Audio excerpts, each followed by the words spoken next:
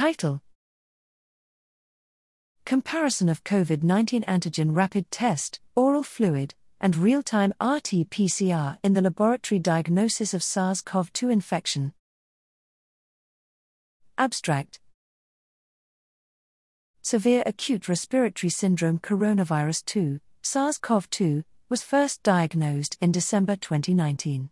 Since then, this virus has caused an ongoing wide pandemic.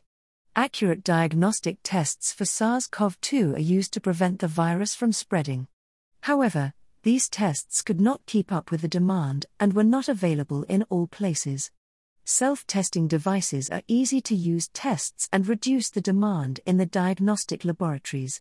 The antigen rapid test evaluated in this study uses oral fluid, which is a non-invasive technique compared to nasopharyngeal swabs.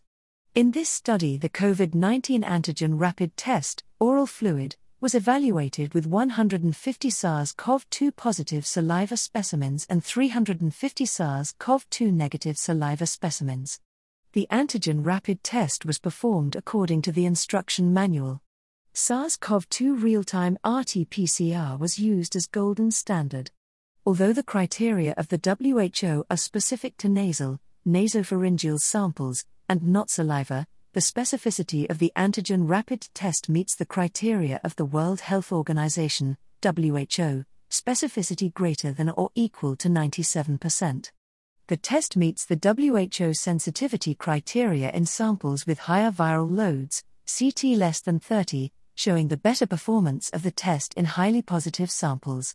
For positive SARS-CoV-2 specimens with a CT value lower than 30, a sensitivity of 83.8%, 95% C, 80.1% to 86.8%, and an accuracy of 95.9%, 95% C, 93.7% to 97.4%, was observed.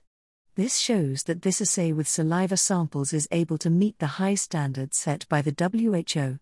The performance of the test is comparable to other antigen rapid tests reported in meta-analyses. Furthermore, the test allows self-testing, which is non-invasive, affordable and straightforward. This antigen rapid test may provide an affordable, quick, and easy-to-perform method to differentiate between individuals with high and low viral loads.